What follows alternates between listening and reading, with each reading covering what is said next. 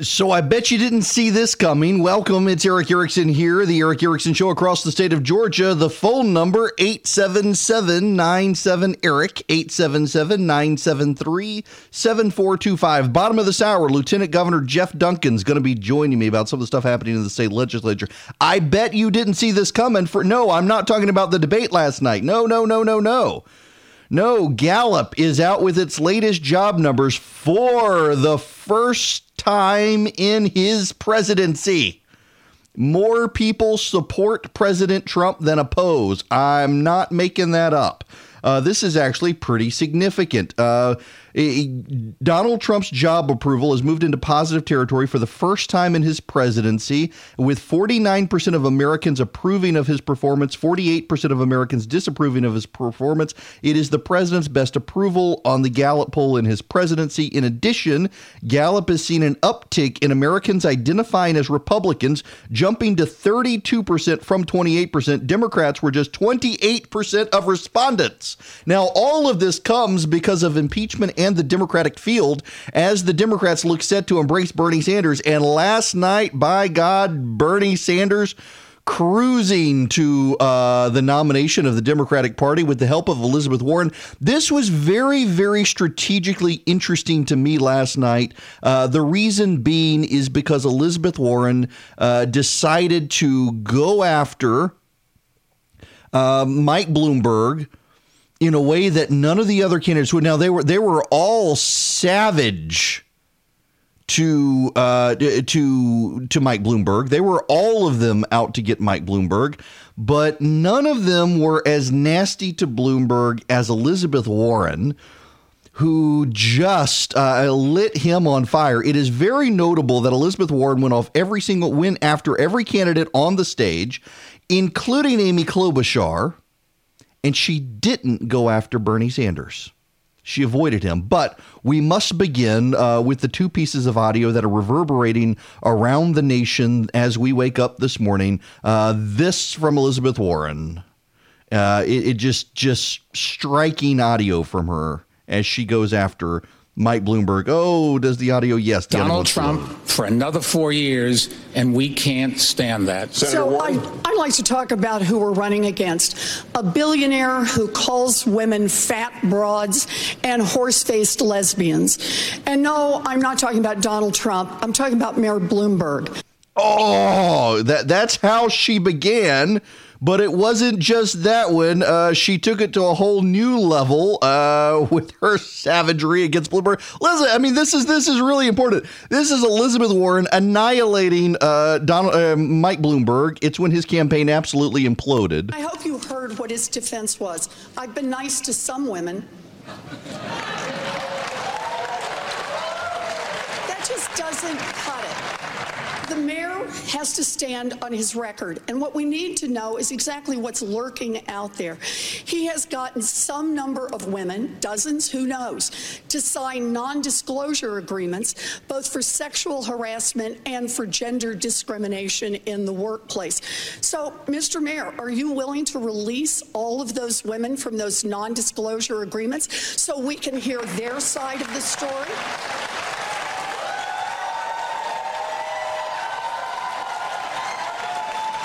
We have a very few non-disclosure agreements. How many is that? Let me finish. How many is that? None of them accuse me of doing anything other than maybe they didn't like the joke I told. And let me just there's agreements between two parties that wanted to keep it quiet, and that's up to them. They signed those agreements, and we'll live with it. So wait, when you say it is up to, I just want to be clear. Some is how many? And when you say they signed them and they wanted them, if they wish now to speak out and tell their side of the story about what it is they allege, that's now okay with you? You're releasing them on television tonight? Senator? No. Is that right? Oh, he doesn't look comfortable. Of the company and somebody else, in this case, a man or a woman, or could be more than that, they decided when they made an agreement that they wanted to keep it quiet for everybody's interest. They signed the agreements, and that's what we're going to live with. I'm sorry. No, the question is, are the women bound by being muzzled by you? And you could release them from that immediately, because understand, this is not just a question of the mayor's character. This is also a question about electability. We are not going to beat Donald Trump with a man who has who knows how many non-disclosure agreements and the drip, drip, drip of stories of women saying they have been harassed and discriminated against. Oh, boom! She was having none of it. None of it. She was not happy at all. She went on TV afterwards in the post-debate chat. So what happens from here? Well, I hope that Michael Bloomberg decides to live by what he says. He just wants to see the Democrats beat Donald Trump. So that's great. Mike Bloomberg, drop out of the race. Keep putting your money in to help Democrats beat Donald Trump, and just take your ego out of this. Did you expect him to do differently tonight or better than he did? Well, what shocks me is he seems so unprepared for the question about the non-disclosure agreements. I mean, think about what that says about Mike Bloomberg, that all these years he has been sued evidently multiple times for discrimination against women and for harassing women. The details, we don't know, because each time it happens, he puts a chunk of money on the table and then forces the woman to agree to wear a muzzle for the rest of her life over this issue. He walked into this debate thinking nobody was going to ask him about that. Listen, this is serious. We're about to pick a nominee for president. Oh, man, it actually was pretty brutal. Over to you, to my dear friend Gloria Borger. Gloria, what mattered most? Well, I think Bloomberg's best moments were probably when he was quiet. He did. Wow. Yes, it was a brutal night for Mike Bloomberg. He was, man, I mean, it was y'all. Okay. So Bloomberg can spend $1 billion, $2 billion, $5 billion, $10 billion on this. He can buy up endorsements. You know, for those of you listening here in Georgia and elsewhere, Stacey Abrams, former gubernatorial candidate here in Georgia, went on The View to defend Mike Bloomberg. Said regardless of stop and frisk and spending money, he has the right to. It's his money. We know where it came from. He can run. The problem is that Abrams got $5 million from Bloomberg to her voter accountability project, and then gave him a prime speaking slot. Now, the political director of that voter, I forget the name of it now, her voter group actually called Mike Bloomberg a terrorist on social media and then had to delete the tweet. Bloomberg can buy up a lot of support. He can buy up people saying nice things about him, but he can't buy people voting for him. Now, he can buy up enough people saying enough nice things about him. For example, he had a terrible night on stage last night, but he had 3 congressional endorsements today. But there's a problem for Bloomberg here, and I've got a lot more debate audio. We got a ton of audio this morning. I don't normally have this much audio, but I want to walk you through all this. But you've got opposition research now coming on Bloomberg. You've got the debate last night. He's going to be on the South Carolina debate stage. He can't bail on the next debate. He can't bail on the next debate because it will make him look like he's a chicken at that point, and then that'll be bad for him. So he's not on the ballot in Nevada, even though he went to the debate. He's not on the ballot in South Carolina, even though he'll have to be in that debate or look like a chicken. He is on the ballot in the Super Tuesday states, and right now he and Bernie Sanders are tied in Florida, and Sanders is actually ahead in California, despite the fact that Bloomberg has more staff and has spent more money than all the other candidates combined. Let me say that again so you understand this. In California, in California has more delegates to the Democratic convention than all the other states. California is going to be huge. And Mike Bloomberg has spent more money and has more staff in the state than all the other candidates combined. and he's losing to Bernie Sanders in the polls. It's not good. Because all the Democratic primaries are proportional. There are no winner-take-all states. And so all Sanders has to do is keep winning some of the big ones and keeping it close in the others, and he keeps racking up delegates. And now, because Bloomberg looks like a paper tiger on stage, you don't have an incentive for any of the other candidates to drop out. Super PACs have sprung up to help Amy Klobuchar and Elizabeth Warren. I saw somebody on Twitter yesterday, and Logan Dobson or one of the smart guys on Twitter who gets politics, saying essentially that a super PAC can't get you to climb up a mountain if you got broken legs, but it can give you enough oxygen to keep you from dying. And that's essentially what the super PAC is going to do for Elizabeth Warren and Amy Klobuchar. They can't really climb the mountain anymore to get the nomination, but they can stay on the mountain and block people behind them from going past them because the super PACs will sustain them. Joe Biden looks like he's going to do well in Nevada. It looks like he's going to do well in South Carolina. That gives Joe Biden an incentive to stay in the race. Buttigieg has no incentive to get out of the race. He's doing well. None of them want to cede the field to Bloomberg. Sanders, of course, leads the pack. This is 2016 for the Democrats. This is 2016 all over again, except in this case, instead of having a bunch of Republicans leveraging Donald Trump to stop Ted Cruz and accidentally getting Donald Trump the nomination, you got a bunch of people leveraging Bernie Sanders now unintentionally to stop Bloomberg, and that's going to give Sanders the nomination. Now, you can say if you're a Democrat, well, look how it worked out for Donald Trump in 2016, except there's a problem. The Gallup polls this morning, as Bernie Sanders goes up in the polls, Donald Trump's favorability goes up in the polls. That's not a good sign for the Democrats at all. Deeply problematic for the Democrats to do that. Now, let's go to the phones. I'm going to go start early. Pete in Massachusetts, of all places. Welcome. Hello, Eric. Nice to talk to you. It's been many, many years since the old blog conventions and so forth. Yeah, what's going on? Well, I wanted to make two comments concerning the debates last night. First, my wife, who is a very strong Trump supporter, watched a little bit of that debate and was very fired up by what was said by Warren, which Warren doesn't please her very often, but he pleased her there. And if that happened with my Trump-supporting wife, it's going to resonate with a lot of women. But I think the important thing, because of the Bloomberg money, is how he did in this debate is less important than how he'll do in the next one, because people now are, even those who don't follow politics, heard about the train wreck.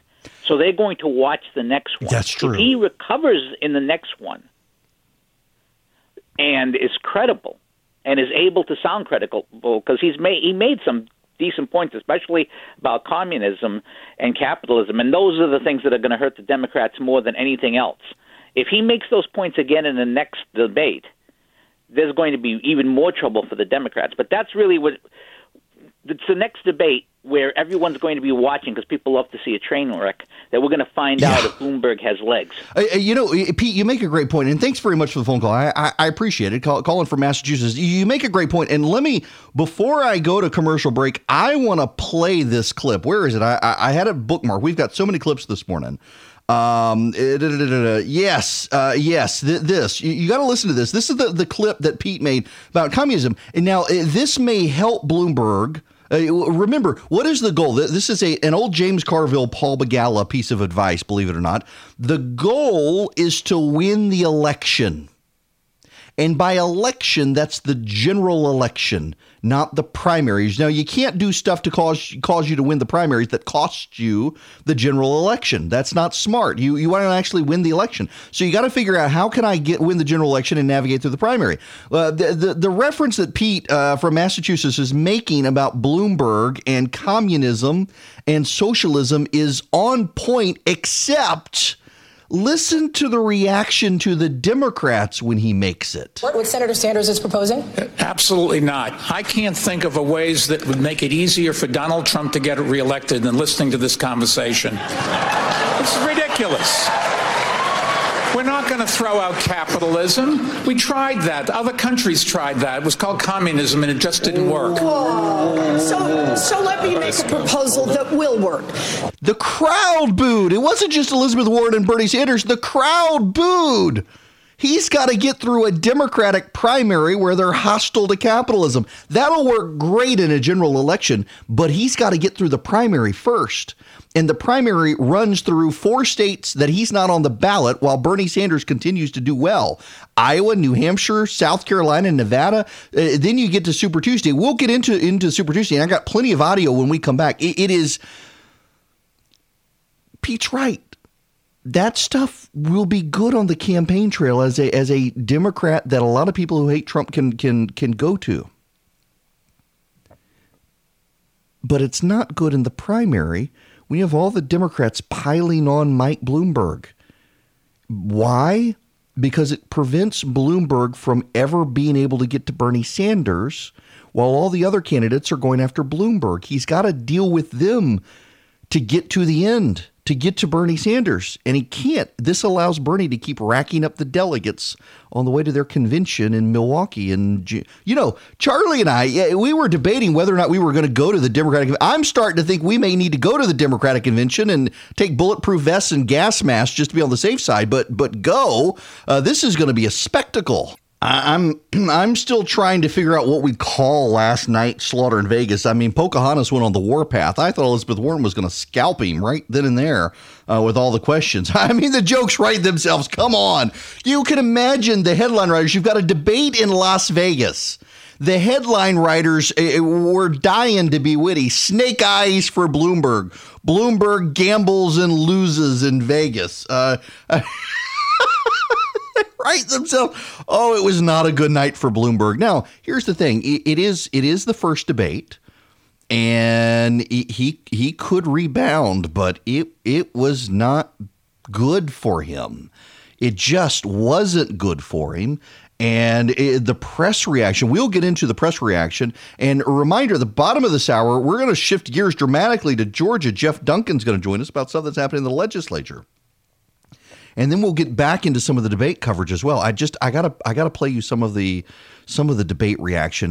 Poor old Van Jones. I shouldn't say poor old Van Jones. Poor old Bloomberg. This is the Van Jones reaction. This was a disaster for Bloomberg. Bloomberg went in as the Titanic, billion-dollar machine Titanic. Titanic meet iceberg Elizabeth Warren. She took him to task in a way that I've never seen in a debate. She took it over. She prosecuted him. But the worst part about it is, for me, a lot of African Americans are placing great hope in Bloomberg. Despite the stop and frisk and all that sort of stuff, you're seeing people trying to move over there. And he just wasn't ready. He was tone deaf on issue after issue. And the reason why, he's not been in those living rooms. He hasn't been doing those town halls. Mm-hmm. He doesn't know attacking people for, I have too much money for TurboTax? This is a great answer? A lot of people watching use TurboTax. Mm-hmm. His answer on women was terrible. He got completely destroyed on the NDA question. His answer on stop and frisk was as bad as it could possibly be. And then he basically lied on his answer when it came to redlining. He, on every major thing that people who are looking for a champion, just wanting to see some contrition and some professionalism, he let people down tonight, and he's got to go back to the woodshed and get it from his team and come back better next time. He's going to have to, and that's a point that Pete raised in his phone call, Pete from Massachusetts, that he's got a chance to bounce back in the South Carolina debate. Certainly he'll make some improvement. I mean, he can go hire a debate coach. He's got unlimited money. He can go hire a debate coach. But let me read you this. This is from the one of the campaign reporters, Michelle Lee, at the Washington Post. Several donors and fundraisers who were on the Biden-Bloomberg fence are texting me about their disappointment with Bloomberg last night. One said, when asked about Bloomberg, an unmitigated disaster. Bloomberg isn't the answer, that's for sure. Now, your immediate reaction can be, well, yeah, but Bloomberg doesn't need the money. That's true, but Bloomberg needs the support behind the scenes. He needs these people to open doors for him, because as much as Bloomberg can fund his own race, remember, the small dollar donors are the voters. They're the hardcore voters, and he doesn't have those people right now. And he's trying to get those people. He's trying to get the influence leaders within the Democratic Party to make it easier for him to get those people. And right now, a lot of the people who are going to get on board and connect Bloomberg with those people and open doors for Bloomberg that Bloomberg can't open with his money, They're not going to right now. Are there doors that Bloomberg can't open with his money? Yes. Mike Bloomberg can buy his way to the top of the polls, but that doesn't mean he can actually buy the vote. There are a lot of people who love his money and will say glowing things about him, and they will stab him in the back in the ballot box. When we come back, shifting gears, Lieutenant Governor Jeff Duncan joins us. It is Eric Erickson here, 35 after the hour. The phone number, 877-97-ERIC, 877-973-7425. There is a situation here in Georgia last year. You, regardless of where you live in the state, you may be familiar with Must Ministries. Must Ministries is a ministry headquartered out of Atlanta that provides meals to needy children. And literally, it is people in their homes and offices making sandwiches for kids during the summer when they don't have a school lunch program. And these meals are dropped off for people in need.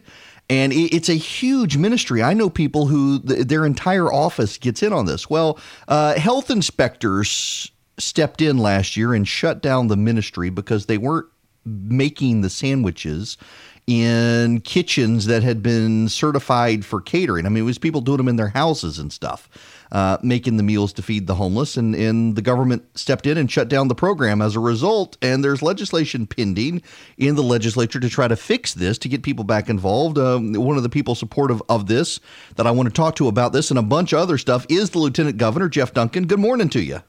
Good morning, Eric. How are you? I'm great. Listen, thank you. I know you're one of the people who's been involved in trying to fix this issue with Must Ministries. I couldn't believe it when that happened last year, and thankful to you guys for stepping up to correct this.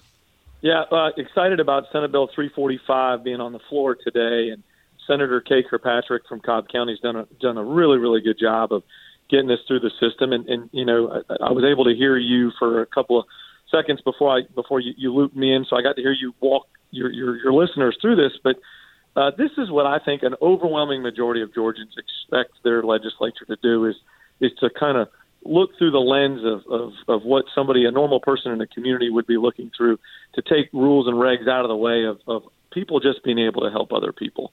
You know, I often talk about how important what I like to call the 4 C's are: churches, charities, corporations, and citizens. And this Must Ministries and others around the state, you know, like Blessings in a Backpack and other things out there, is really the culmination of those 4 C's coming together to help your neighbor. And this is a good opportunity for us to put the right foot forward today, and really excited about this being something we get to be a part of on the Senate floor today. Well, you know, I got to say, I was shocked last year when I started talking about this issue on the radio as it happened, that there were a number of people who reached out and said, oh, my goodness, despite a 25-year track record of nothing ever happening, someone could possibly contaminate a sandwich and get someone sick. Therefore, we must have the government step in. And I just thought, we have gotten so dependent on charity or on government. We're seeing nonprofits and churches kind of give up on trying to help communities, making government get involved. And then the government makes it even more cost inefficient for nonprofits to get involved. Yeah, you know, and I said this, you know, all on the campaign trail, and it's been a big part of kind of my life in the last 7 years being in office. But, you know, the 4 C's, these churches, charities, corporations, and citizens, show up to issues in and around poverty and other challenges in our communities with tools and resources that a government program, even on its best day, would never have. Things like volunteerism, things like innovation, but probably most important, exit strategy. You know, even a government program, when it's operating on all cylinders and shows up and everything goes perfect on a particular day, they can only stabilize somebody in and around these issues around poverty. But when the 4 C's show up, they have the opportunity to transition and work with and partner with a community to be able to help these people achieve so much more than that current situation. Well, look, thank you again. I know the other issue that you care about deeply and are working on is Senate Bill 335 by Matt Brass from Noonan on foster kids giving free admission to state parks and historic sites, which I'm kind of surprised we weren't doing that already. Well, you know, Senator Matt Brass has done a great job working with us on this, and he's got a heart, you know, a passion for really trying to improve our foster care system here in the state. I know that our governor Governor Kemp has made this a huge priority also, and he's got a particular piece of legislation moving through too. And look, this is just one of these things. I come at this from a faith angle. I'm called to make a difference in these kids' lives. I know that as we continue to go forward, I probably said it with you before. We really are excited to be the number one place to do business in. I want to be the number one place to be a foster kid in, and this is one of these steps that allows us to just make that period of time for these foster kids a little bit better, and have an opportunity to bring a few more smiles to their face along the way. Now, we've talked about this in several conversations, just the rates of high school graduation, literacy, and things like that among foster kids. And I know the governor has a rather comprehensive proposal on adoption and foster care. And I've heard some people express skepticism that maybe it can get through the Senate, it can't go through the House. Do you have any sense of where all the foster care reform is headed? Yeah, I certainly feel a ton of momentum here in the Senate. I know that we as a chamber have a huge passion for foster and adoption reform in a meaningful, substantive way.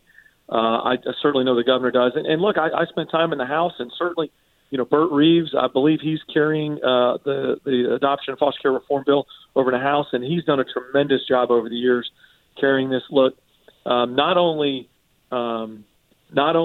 can we, should we, but we will do better in this state of caring for those kids. And look, it's comprehensive. It doesn't need to be an urging resolution that just says, hey, we should do better. There are things that we can do mechanically that, around respite and, around education and around opportunity. And when we talk about aging out, you've heard me share these statistics before, but 97% of the 700 kids a year that age out of our foster care system end up in chronic poverty. 71% of the girls end up pregnant within the first year. 11%, only 11% have a GED or a high school diploma. Those are statistics that, in any perspective, are just awful. We can do better. Now, I have saved the most painful for last. Let's talk about the budget. How's that coming? So, look, the budget is a process. It's not supposed to be, when the founding fathers set up this whole process, it was not supposed to be something that just flies through. There's lots of perspective. There's 180 representatives that get to represent their districts and their district's needs. There's 56 senators that get to do the same thing. You've got the governor's perspective. You've got my perspective. We are right in the middle of that process. And certainly I know that yesterday the House passed the amended budget, and they'll start working immediately on fiscal year 2021's budget. We now have it over here in Appropriations Committee. I'll actually in an hour or 20 minutes assign it to our Appropriations Committee, and we'll start the process of working through the amended budget and then get the full budget. But, look, at the end of the day, two things we're going to do. I want to make sure all 11 million Georgians know this. We are going to pass a budget, and it's going to be balanced. And certainly there's differences of opinions. But, I think the process we're in, I said this to a group yesterday and just kind of popped out of my mind. And I have the added benefit of, 24 hours later still feeling like it's a good thing. We're in the process of modernizing our budget, right? Just like every business in the world is understanding how we integrate technology, how we become more efficient, how we reposition human assets in different ways in different departments and different agencies. How do we utilize technology? How do we, so certainly state government should be in the middle of that process like the rest of the Western Hemisphere and the rest of the world. But also, this time we're in right now is, certainly we've had a long extended period of time of economic growth in this country.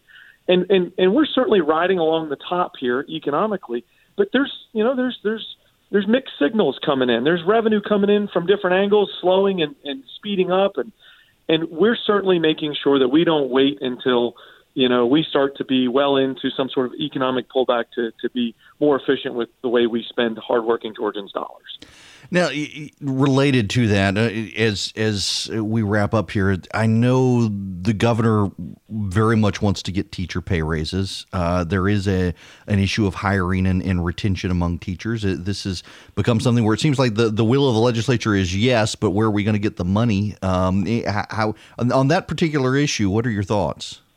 So, look, I go back to the the thousands of people I get to be around out all across the state each and every month. And I got to tell you, last year when the first round of teacher pay raises came in, the first part of it, it's the number one topic. Every part of the state I go to, rural, metro, coast, mountains, south, I get several teachers that come up and give me a hug or shake my hand or thank me for those opportunities for them. And it continues. I continue to hear this investment in the next generation is going to pay dividends for the state of Georgia.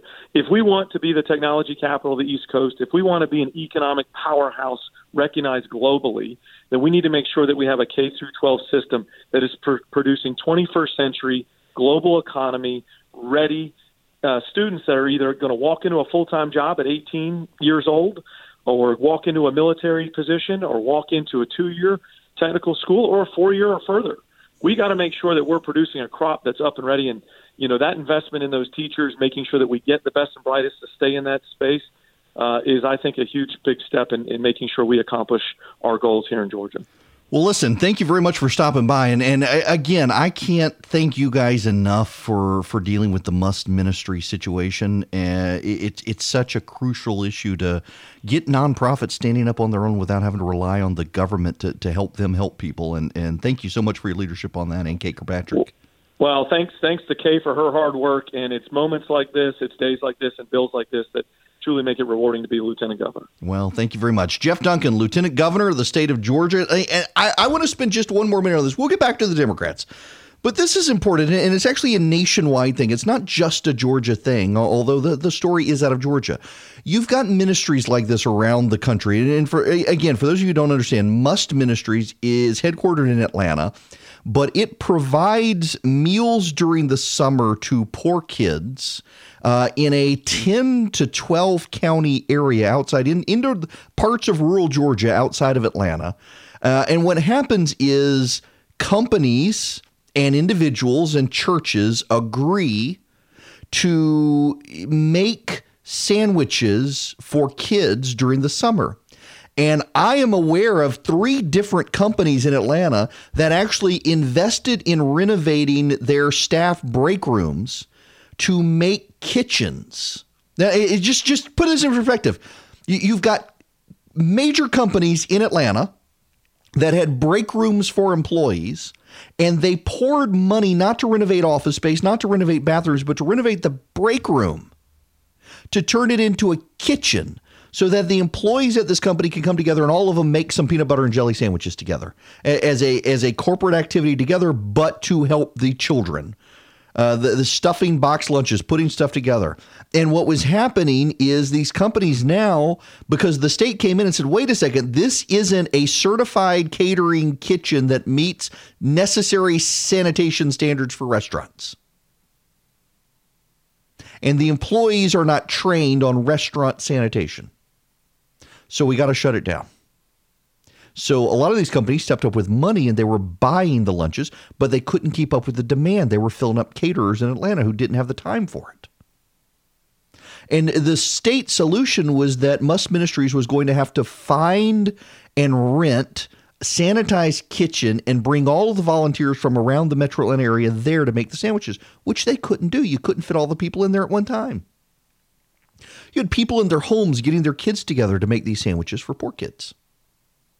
And they couldn't do it anymore. So what this legislation will do is it will allow Must Ministries to go back to what it is doing. Now, there is some fine print in here, just so you understand. In the legislation, it will require that it'll allow nonprofits to be exempt from rules pertaining to food service establishments, provided they have a local government permit that ensures food is safely and hygienically prepared and delivered. So there will be some complications for the home shops, for people making stuff in their homes. But most of this was businesses getting their employees together and doing almost an assembly line of sandwiches. And they were shut down, and now they won't be. They'll all be able, they can be trained. And Must Ministries, by the way, was training people on food safety, making sure you wash your hands, wear latex gloves, things like that. And that wasn't good enough for the state. Now they'll be able to go back to this and do this. This is one of my pet peeves. And we heard this on the stage with the Democrats last night, the desire for government to do everything. When government fills every void, what happens is charities and churches stop functioning. What is Christianity? Well, I mean, you can say it's a belief, acceptance of Jesus as your Lord and Savior. Yep, that's right. What does James say? Care for the widows and the orphans. Care for the poor. The widows, the orphans, and the refugees, and the poor. And churches now, by and large, send the kids in their churches off to sunbathe on the beach and hammer some nails. And I don't mean to make light of it. Some people get offended at me saying that we do real work. I understand you're doing real work. You're going to Africa. You're going to the beach in Mexico. You're going to different Christian orphanages in Central and South America. You're helping with the kids there. What about in your own backyard? Now, yes, the New Testament says, "Go forth, preach, teach, baptize. Go to all four corners of the world and do this." But it goes back to Jeremiah, seek the welfare of the city in which you live and pray for it, and there you'll find your welfare. How many churches are out there actually praying for the city in which they are, and how many of the congregants are actually doing charitable work in there? And in the United States, less and less of that happens, except in liberal congregations that are trying to bring heaven on earth with a social gospel. Conservative evangelical congregations, a lot of them don't do it. They send their kids on mission trips somewhere else, and they don't pay attention to their backyard. And in large part, it's not their fault they don't pay attention to their backyard, because you got the government doing it. The government has collapsed local nonprofits. People rely on the federal government instead of relying on their local government, instead of relying on their families, instead of relying on their local nonprofits. And we see why in Must Ministry. The government comes in, they hate the competition, and so they drive up the cost for the local ministries to be able to feed the poor, because the government wants to feed the poor, and the government doesn't feed the poor as well as the nonprofit. So good for the state of Georgia and for the legislature here realizing this is a problem and engaging in a way to fix the problem so that the poor can be fed by Must Ministries in Atlanta with actual human beings in offices and homes to some degree back able to help. It is Eric Erickson here, the Eric Erickson Show. If you want to be a part of the program, the phone number is 404-872-0750, 1-800-WSB Talk. Let's hear a little more of Mike Bloomberg. I know you've taken yourself out of the 2012 presidential race, but another New Yorker may be getting in, Donald Trump. What do you think? America's a wonderful country. Everybody that's born here and is over 35 has the opportunity. I know Donald Trump. He's a great guy. He doesn't do everything he says, but he sure tries, and I'm a big fan of Donald Trump. Think he's going to run? I have no idea. You'll have to ask Donald Trump. Okay. Oh, that was from 2012. More opposition research about Bloomberg. Listen, Bloomberg's got a record. And the Democrats are going to use that record against him. They are going to come out after him. I got to play it. Look, I've gotten more from the debate, but I'm actually more fascinated by the reaction from last night's debate. And I want to play that for you when we come back. But I just one more clip just so you get a real sense of what it was like last night. I'm trying, you need to understand, I'm trying not to use profanity. And I got to watch my tongue today because, I mean, this was a mess last night. Let's just listen to this exchange. This is only 19 seconds and it's priceless. This is Amy Klobuchar and Pete Buttigieg. What's in the Senate in Washington? Let's talk about it. Let's talk about the major policies. Next question. Hello. Thank you. Senator Warren and Mayor Bloomberg, this question is for you. I want to talk about, and maybe this is appropriate here. Somebody said it really was like a family debating politics at the Thanksgiving dinner table. Oh, man, it was a mess. And they were totally out to get Bloomberg. It was, in fact, Bloomberg made a fatal mistake last night. And I do think it probably was fatal. It had nothing to do with Elizabeth Warren savaging him. It had everything to do with stop and frisk. Remember, Bloomberg has apologized for it. In fact, I've apologized, I've asked for forgiveness, but the bottom line is that we stopped too many people. You see, just that's all you need to hear. I've stopped it. I asked for forgiveness. I'm sorry, but it worked. It worked. That's not asking for forgiveness.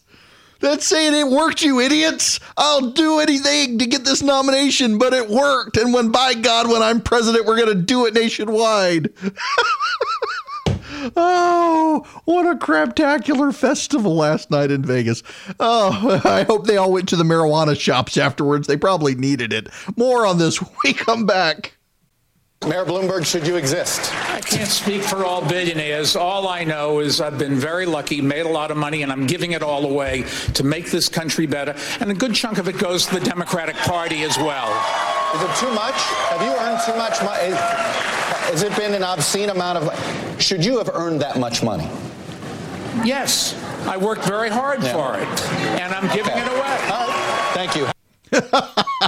There you have it. Bloomberg defending his money. Welcome back. It is Eric Erickson here, the Eric Erickson Show. The phone number is 877-97-ERIC, 877-973-7425. If you want to be a part of the program, I got to play this audio again because it's just too fantastic not to play. I've got audio from last night's debate I want to play for you, but I was fascinated by the press reaction to what happened on stage last night. But this is how it begun. We got a scalping from Pocahontas in Las Vegas. We will have Donald Trump for another 4 years, and we can't stand that. So I'd like to talk about who we're running against. A billionaire who calls women fat broads and horse-faced lesbians. And no, I'm not talking about Donald Trump. I'm talking about Mayor Bloomberg. Oh, yes. And this, again, you've heard it in the first hour. Some people just tuning in might have missed it, and it's just too good not to play again.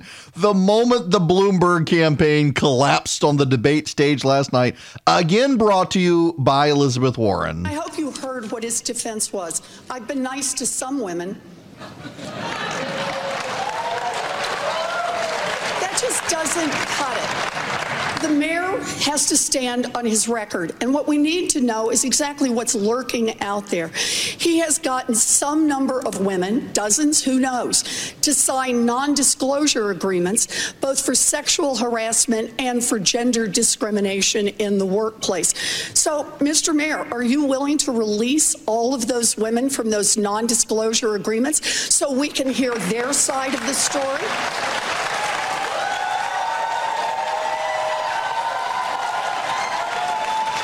We have a very few non-disclosure agreements. How many is that? Let me finish. How many is that? None of them accuse me of doing anything other than maybe they didn't like the joke I told. And let me just... There's agreements between two parties that wanted to keep it quiet, and that's up to them. They signed those agreements, and we'll live with it. So wait, when you say it is up to... I just want to be clear. Some is how many? And when you say they signed them and they wanted them, if they wish now to speak out and tell their side of the story about what it is they allege, that's now okay with you? You're releasing them on television tonight? Senator? No. Is that right? No, I'm not releasing them. Tonight? Senator, the company and somebody else, in this case, a man or a woman, or could be more than that, they decided when they made an agreement that they wanted to keep it quiet for everybody's interest. They signed the agreements, and that's what we're going to live with. I'm sorry. No, the question is, are the women bound by being muzzled by you? And you could release them from that immediately, because understand, this is not just a question of the mayor's character. This is also a question about electability. We are not going to beat Donald Trump with a man who has who knows how many non-disclosure agreements and the drip, drip, drip of stories of women saying they have been harassed and discriminated against. She's right in that, but there's a really interesting moment here, and I want to play this curious little bit from Bloomberg one more time. Listen to this phrase that he used. Somebody else, in this case, a man or a woman, or could be more than that.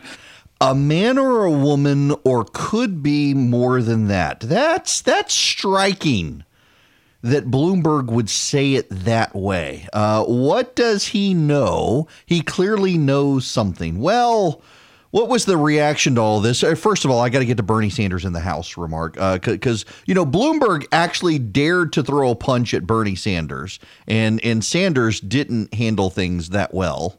People, not billionaires, health care for all, educational opportunity for all. Senator, thank you. Mayor Bloomberg, would you like the question was about socialism. What a wonderful country we have. The best known socialist in the country happens to be a millionaire with 3 houses. What I miss here?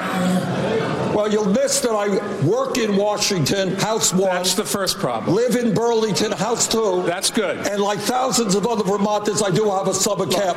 Forgive me for that. Where is your home? Which tax haven do you have your home? New York City, thank you very much. Yeah, right. And I pay all my taxes. And I'm happy to do it because I get something for it. Yeah, but also the Bermuda, London, and Los Angeles, Hawaii, and I think Paris. But hey, that was a good comeback against the Democratic Socialist Bernie Sanders. Here's a little more Bernie. Senator Sanders, I'm gonna move to fracking. You want a total ban on natural gas extraction, fracking in the next 5 years. The industry obviously supports a lot of jobs around the country, including thousands in the battleground state of Pennsylvania. One unit official there told the New York Times, quote, "If we end up with a Democratic candidate that supports a fracking ban, I'm going to tell my members that either you don't vote or you vote for the other guy." What do you tell these workers? It's supporting a big industry right now, sir.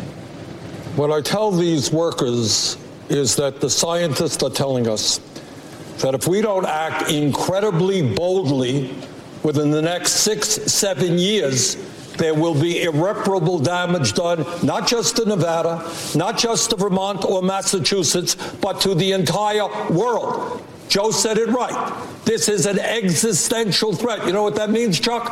That means we're fighting for the future of this planet.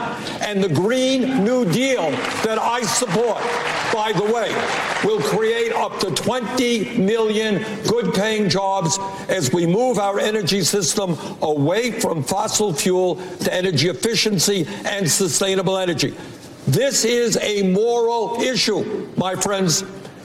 We have to take the responsibility of making sure that the planet we leave our children and grandchildren is a planet that is healthy and habitable. We only got 7 years. I thought we had a decade. We've only got 7 years, according to him. Now, a little more Bloomberg before we get to the crowd reaction. Is Mike Bloomberg sexist? Let me say a couple things, and if I can have my full minute and a quarter, thank you. I have no tolerance for the kind of behavior that the Me Too movement has exposed. And anybody that does anything wrong in our company, we investigate it, and if it's appropriate, they're gone that day. But let me tell you what I do in my company and my foundation and in city government when I was there. In my foundation, the person that runs it's a woman. 70% of the people there are women. In my company, lots and lots of women have big responsibilities. They get paid exactly the same as men. And in my in City Hall, the person that's the top person, my deputy mayor, was a woman, and 40% of our commissioners were women. I am very proud of the fact that about 2 weeks ago, we were awarded. We were voted the the best place to work, second best place in America. If that doesn't say something about our employees and how happy they are, I don't know what does. Yeah, okay. But that's not enough to make up for the Elizabeth Warren stuff, because then he got asked about stop and frisk. And remember, let me explain the stop and frisk policy to you. Stop and frisk was a policy where if the police got a report that someone had committed a crime and they saw someone on the street who looked like the person who committed the crime, they had the right to stop and frisk that person without a warrant. And what was happening statistically in New York City is a lot of young black men. Well, young black men rob stores. So any young black man the police saw in the area, they would stop them, throw them up against a wall, and frisk them. And if they found drugs or gun, well, they'd go to jail for that, even if they didn't commit the crime. And so a lot of young men went to jail for these. They had marijuana or meth, or mostly marijuana, though, and guns. And they'd get in trouble for it, and they would be carted off to jail. It actually was a problem. And the mayor says, and it's true, here's the corollary, is it actually brought the crime rate down in New York City. And the crime rate, since they've stopped stop and frisk, has skyrocketed in New York City. And Bloomberg feels compelled to defend his policy. Well, if I go back and look at my time in office, the one thing that I'm really worried about, embarrassed about, was how it turned out with stop and frisk. When I got into office, there were 650 murders a year in New York City. And I thought that my first responsibility was to give people the right to live. That's the basic right of everything. And we adopted a policy which had been in place, the policy that all big police departments use of stop and frisk. What happened, however, was it got out of control. And when I discovered that we were doing too many stop and frisks, we cut 95% of it out. And I've sat down with a bunch of African-American clergy and business people to talk about this, to try to learn. I've talked to a number of kids who'd been stopped. And I was trying to understand how we change our policies so we can keep the city safe, because the crime rate did go from 650, 50% down to 300. And we have to keep the lid on crime, but we cannot go out and stop people indiscriminately. Mayor, thank you. Let me go to Vice President.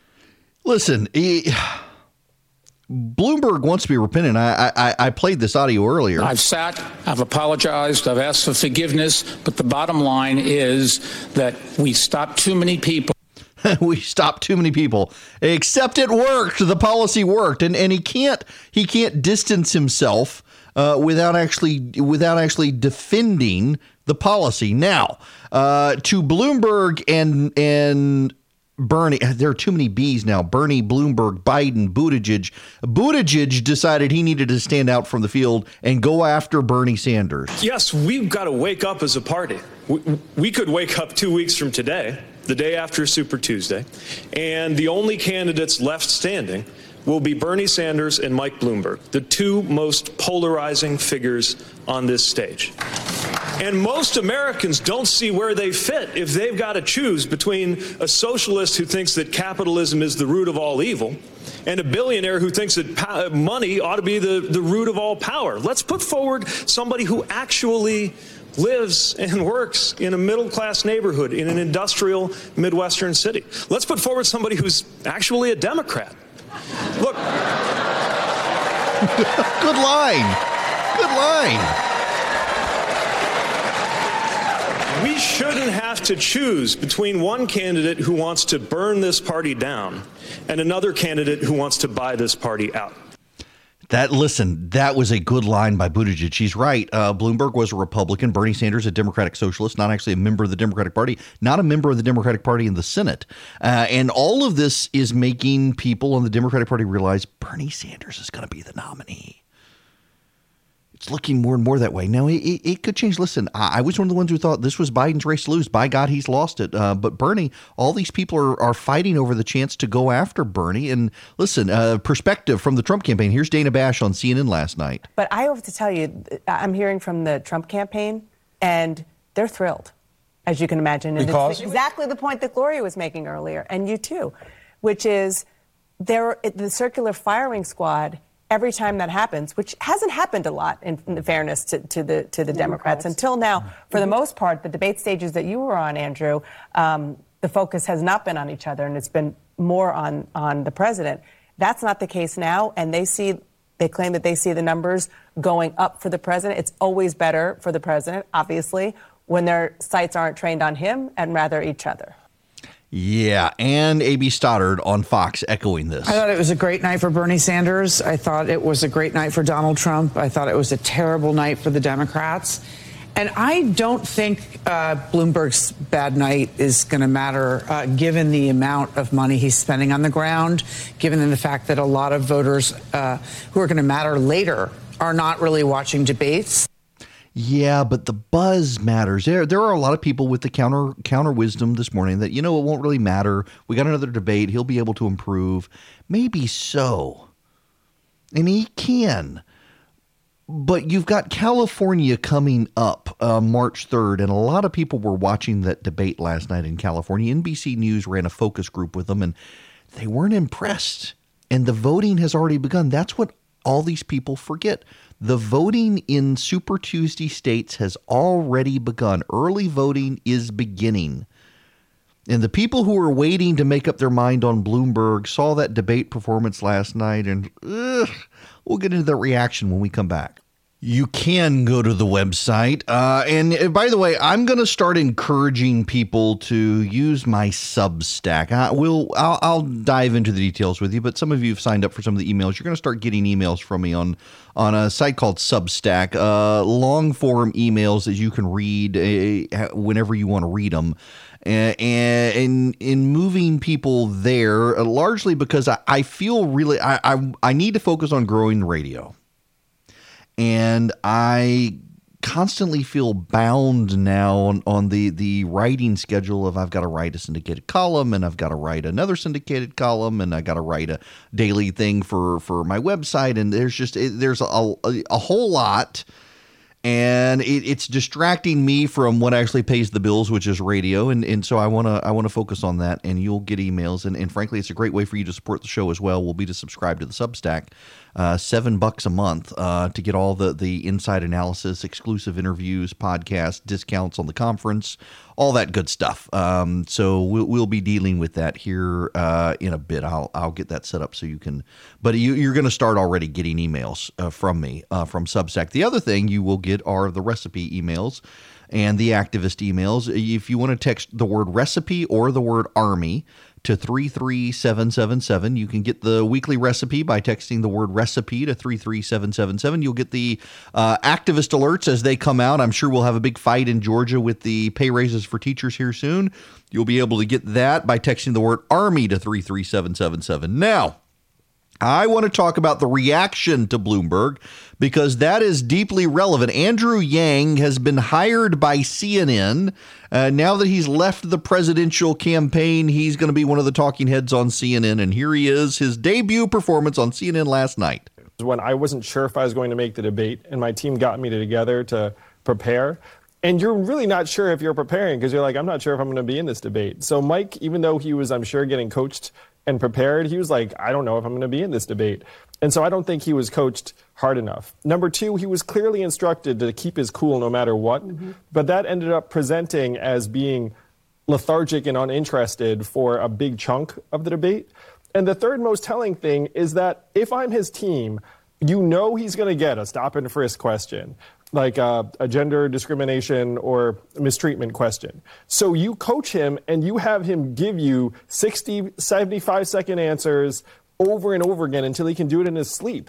And the fact that he did not have those answers at his fingertips lets me know categorically he was not properly prepared for this debate. He wasn't. For a guy who can buy that much, the debate seemed to be a distraction to him. And maybe it was. I mean, listen, very well, that maybe this won't matter to him. Maybe it won't, except for the fact that early voting has begun in the Super Tuesday states. Let me give you the rundown of the states that will be voting. And the voting begins. Super Tuesday is March 3rd. So you've got this weekend in Nevada, you've got the caucus. On Saturday, you've got the caucus. Then on February 29th, you have you got the South Carolina primary, February 29th. the South Carolina primary. That is the leap day, the 29th. It'll be Saturday. So you got a week between Nevada and South Carolina. And then from South Carolina, you've got 3 days. 3 days. You've got Alabama, Arkansas, California, Colorado, Maine, Massachusetts, Minnesota, North Carolina, Oklahoma, Tennessee, Texas, Utah, Vermont, and Virginia. And then the next week, you've got more states. Momentum matters. It is Eric Erickson here. The phone number is 877-97-ERIC, 877-973-7425. Yeah, I had to pause there and think, okay, don't give out my cell phone number because I started to do that the other day. Don't give out the number for the other show because I've done that. No, the number, 877-973-7425. I do want to talk about Georgia, the Loeffler-Collins situation.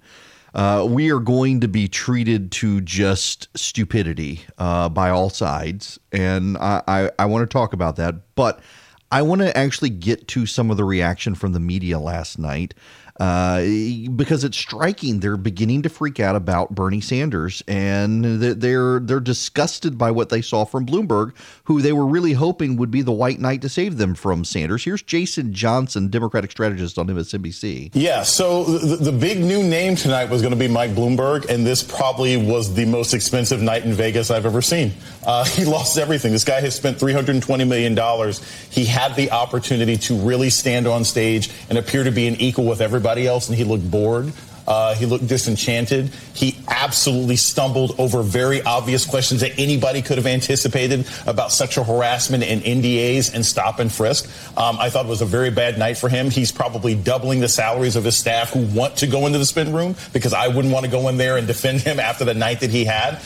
And David Plouffe, who was one of Barack Obama's top advisors, joins in this conversation. This isn't anymore about like figure skating judges or diving, ratings. This is about how it connects to actually votes that you need to get now. And so the truth is Bernie Sanders is on a trajectory to be the Democratic nominee. He is. Here's the CNN panel. And, if you have millions and millions of dollars, and you could cut clips from this debate, and you say, show the clip, you show the show the good clip. Show the good clip. Well, that's the way it works, right? Show the good clip where he challenges Sanders on his electability. Mm-hmm. You can use that in an ad. One clip. One clip. That's all you need. One clip. That's his only. I mean, again, this is Gloria. And by the way, Gloria Borger, she's a dear friend of mine, and this is her. This is the moment she's referring to last night. Gloria, what mattered most? Well, I think Bloomberg's best moments were probably when he was quiet. He did. He was quiet, yeah. Now, the one clip she's talking about is this one. I don't think there's any chance of the senator beating President Trump. You don't start out by saying, I've got 160 million people. I'm going to take away the insurance plan that they love. That's just not a ways that you go and start building the coalition that the Sanders camp thinks that they can do. I don't think there's any chance whatsoever. And if he goes and is the candidate, we will have Donald Trump for another 4 years. Oh, yeah. Chris Matthews echoing this. And I hope that the candidates who have been telegraphing their punches against Senator Sanders, are actually going to deliver them. I mean, I hope they actually do what they promised to do. Are they going to go after him about the bad behavior of Bernie's supporters or not? Is this how they do things in Denmark? Nobody just says the obvious. Bernie, you're full of it. None of this is going to get passed. They're just pandering to the Bernie people. And you know what pandering gets you? Nothing. It certainly doesn't get you respect.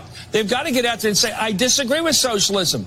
I believe in the markets. Right. I think he's wrong. I think he'll never get it done. And in this country, we'll never go that direction. And by the way, we'll lose 49 states. And I was there in 1972 at the Democratic Convention where the people on the left were dancing in glee. I saw them. They were literally, John Kenneth Galbraith, dancing in a circle. They were so happy that they defeated the moderates like Tip O'Neill and Dick Daley, and they went on to lose 49 states in their glee. So that can happen again.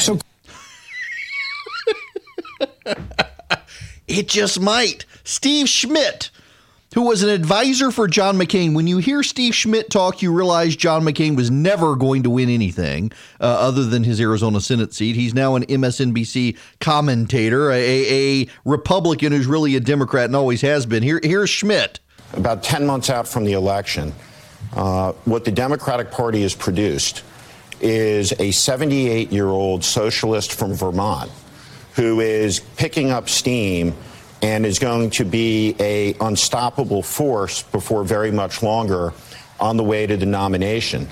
And so the theory that there is some great base of people yearning for socialism in the United States of America is a fever dream and a fantasy. And here's the deal.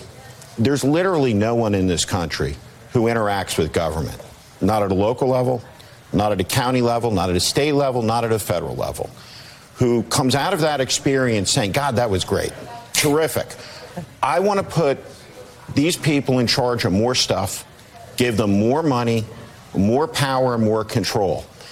And he will be carrying forward into this election some of the most unpopular positions on issues that any candidate ever has. He wants to take away private health insurance from 150 million people.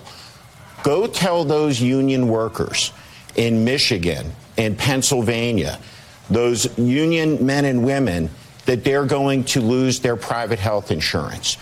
It is a death sentence for the party, and it will lead to Donald Trump's reelection, in my view. And that will play out tonight, because the issue that is propelling Sanders forward right now is the myth of electability. He's viewed by the Democratic voters as the most electable candidate.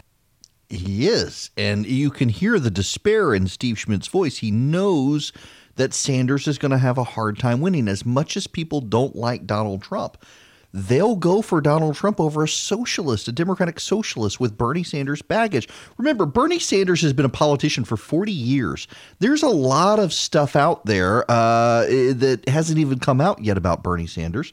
And the Republicans have massive binders on Bernie Sanders. You know, Mitt Romney had binders full of women. The Republicans have binders full of Oppo research on Sanders. One more here. This is from Chris Cillizza, the purveyor of the most conventional of all conventional wisdom in Washington. I think you got to be really careful to start throwing those sorts of claims around. And again, Bernie Sanders, oldest person to ever be elected if he wins, and he had a heart attack on the campaign trail in the fall. I have seen, this is not a partisan thing, I have seen critics from the left and the right of Sanders in the last 24 hours since he answered that question at our town hall, basically said, I'm not going to give up any more medical records. I've seen critics emerge on both sides. Look, this is the treatment you get when you are the front runner, when you are the most likely person to be the Democratic nominee for president against Donald Trump. And I think it's still an open question. It's not a place Bernie Sanders has ever been before. He's always been the guy charging at the windmill. He's not the dog who caught the car. Well, now he is, at least for the moment in the race, and we'll see how he handles it. Yes, Willie Geist on MSNBC on Morning Joe this morning. The gloves were on for the first several debates. That was one of the criticisms of this field, is that it had been too polite.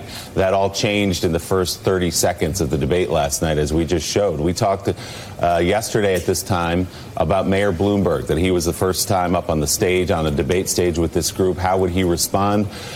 They tore the skin off him yesterday, last night in Las Vegas. Elizabeth Warren leading the way. Listen, y'all. I'm playing you the reactions from the press for a reason here. It's not just I don't want to talk or I'm lazy. Yeah, you'd be surprised when I play a lot of audio. People will email, you're just being a lazy host. No, there's a reason for this. The Democrats, it's starting to dawn on them that they're screwing up their chances in 2020. It's starting to dawn on them. And we know it's starting to dawn on them because it's reflective in the press coverage. The press realizes that Bernie Sanders is going to have a really hard time beating Donald Trump because the American public doesn't like socialism.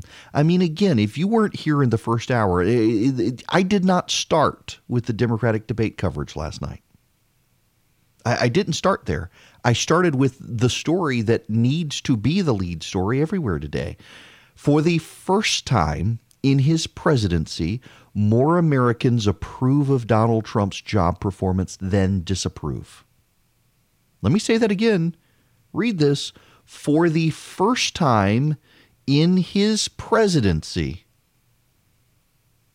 more Americans approve of Donald Trump's performance than disapprove of Donald Trump's performance.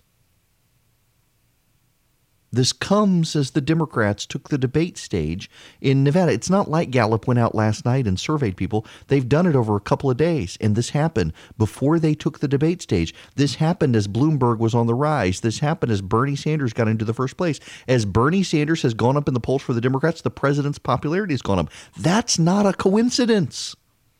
It's not a coincidence that his popularity has gone up post-impeachment. It's not a coincidence his popularity has gone up with the William Barr stuff. It's not a coincidence that as the Democrats struggle to find someone to stop Bernie Sanders and Joe Biden implodes, Donald Trump is more popular than he's ever been. He can win re-election with a 49% job approval rating. Hell, he can win re-election with a 46% job approval rating. And guess what? In the polling average yesterday, I spent an entire time saying, no, look at the individual space, look at the polling average. Donald Trump's polling average, 46.7%.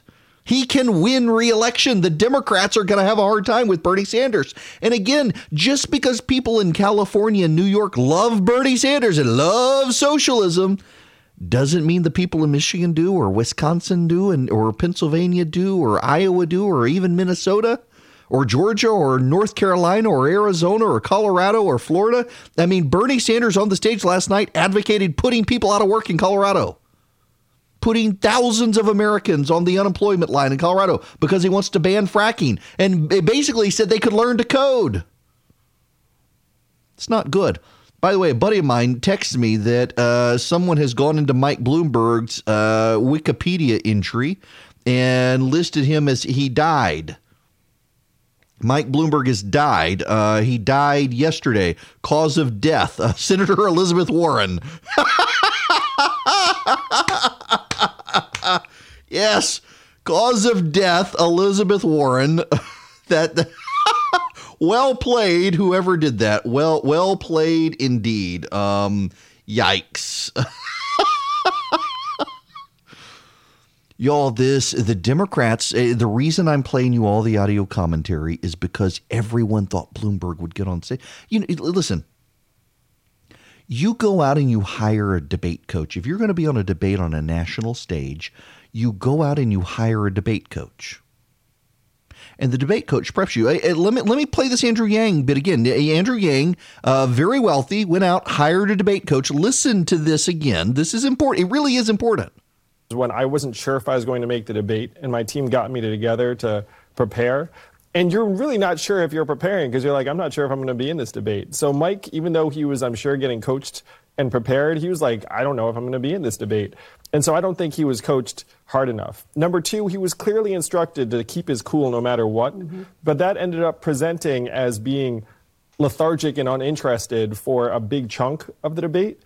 And the third most telling thing is that if I'm his team, you know he's going to get a stop and frisk question, like a gender discrimination or mistreatment question. So you coach him and you have him give you 60, 75-second answers over and over again until he can do it in his sleep.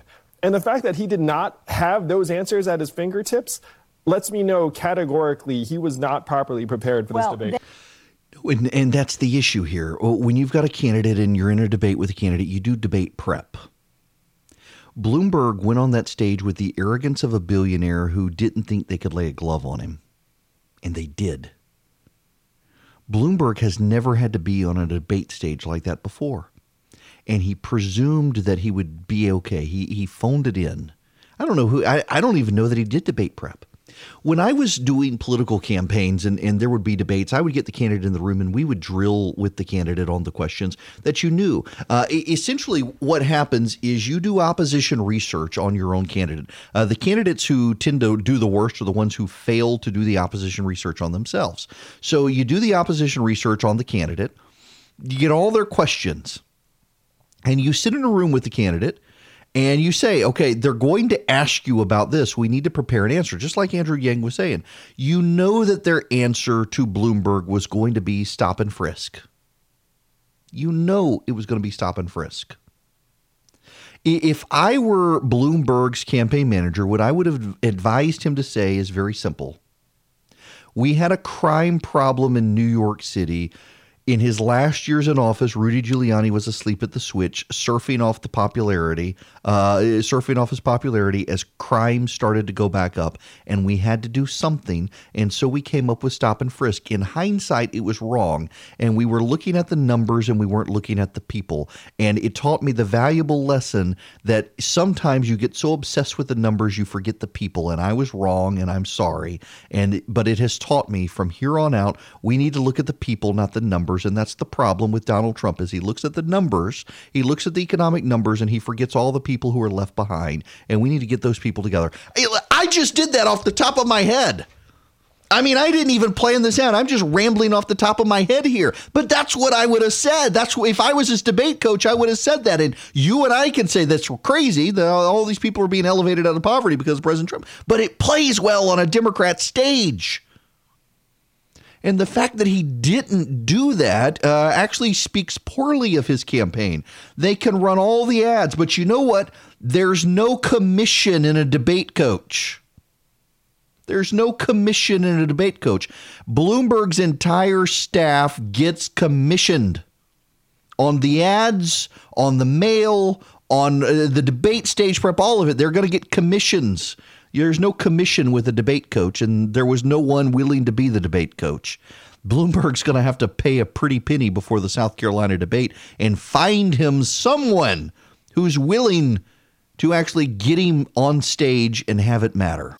I feel compelled at this point to do it. If you are listening to me right now, you're getting either mist or rain. In fact, in Dalton, it's misty. And in the rest of the listening audience, Clarksville, it's kind of rain and mist. Everybody else has rain today, all the way down to Albany. Y'all listen in Albany. I'm sorry. It's Albany. I can't. I need to get my wife in here to do her South Georgia accent on how to actually pronounce Albany in a way that people in Albany know you're talking about them. But nonetheless, all the way down to South Georgia, there is rain. The rain stops. If you're in the Adel, Quitman, Thomasville, Valdosta area, no, you're not getting us. But Tifton and above, you're getting rain, and it stretches all the way out towards Vidalia. We're getting rain all over the place today, and it's going to turn into snow. Those of you listening up in North Georgia on my affiliates up there, you're going to get snow. I hate your guts right now because you're going to get snow, and we haven't had snow in Macon this year. We haven't had snow in Macon. No, it snowed a little bit at the beginning of last year. Just a little bit, but not enough. Okay. All right. We have other stuff we have to talk about. We've got to talk about the Loeffler Collins race. And I got to tell you, I've gotten some really angry emails from the Collins supporters. And I'm not even beating up Doug Collins. I keep saying I like the guy, and I've explained my rationale for saying that I'm with the governor on this. I think we owe it to the governor. The governor has been good. The governor has had our back as conservatives. We should be willing to give him the benefit of the doubt. And thus far, his nominee and the person he put in the Senate has held up and done everything right. The underlying premise of the people who support Doug Collins is that she's only doing it to get herself reelected, and then she'll be squishy. Which is kind of ironic given Doug Collins' track record in the House until the president came along was way more of a moderate Republican than a really hardcore conservative Republican. And that's fine. Listen, I like Doug Collins. But to hold against Loeffler that she may go squishy in the future is to presume that Doug Collins won't. And he does have a track record that I hear the Loeffler campaign is going to go up against him on immigration and other issues. Now, that being said, we're going to get into the juvenile silly season in this race of two candidates who are identical on the issues. The major difference is that Doug Collins is a better candidate. Hands down, Doug Collins is a vastly better candidate than Loeffler, and she's going to have to get herself up to speed and comfortable on the campaign trail. And both sides are in this tit for tat over Stacey Abrams that I want to put on your radar when we come back. You can roll your eyes collectively with me when we delve into this when we come back here on the Eric Erickson Show. I'm coming. I'm sorry. I'm reading something that's important. I got to educate you people. Welcome. It is Eric Erickson here. The Eric Erickson Show. The phone number, if you want to be a part of the program, is 877-97-ERIC, 877-973-7425. The phone lines are open, and I do want to send out a recipe to you this week. I hadn't figured out what.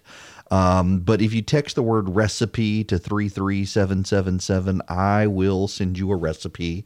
I will. And I may add you to my Substack list so you can get other stuff too. No charge, not going to sell the list. Don't worry about it. But more importantly, Army. Text the word Army to 33777. Army is the list for conservative activists nationwide. I don't care where you live in the nation if you're listening to me right now. We just had a caller from Massachusetts a little while ago. You want to be on the Army activist list because when there's conservative action in your state, whether it's Georgia or elsewhere, or when it's a national mobilization effort for congressional matters, I can send you an email or a text quickly and have you call your member of Congress, your state legislator, or whatever. You want to be involved with this. So text the word Army to 33777. Take action now. And I want to move on to the Loeffler-Collins race. And I want to start with some audio. Bear with me. Don't get mad at me for playing this. My Lord, some of you people are so sensitive over this stuff. But you got to hear this. This is important.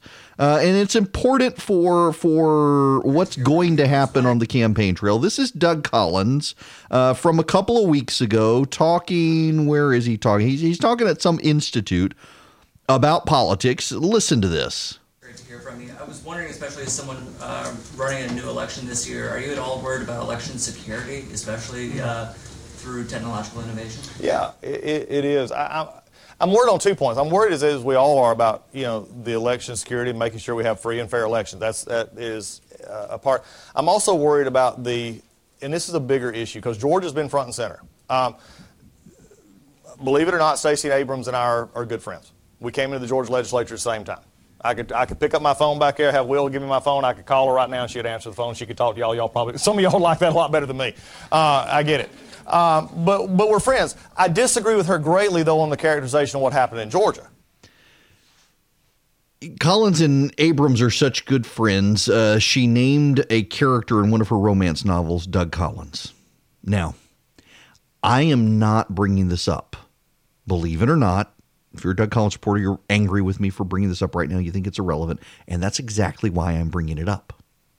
The reason all this stuff about Collins and Abrams is coming out is because someone on the Collins team thought it would be clever to push out the picture of Kelly Loeffler with Stacey Abrams at a WNBA event to claim that Loeffler and Abrams were close friends, or that Loeffler had helped Abrams or some such.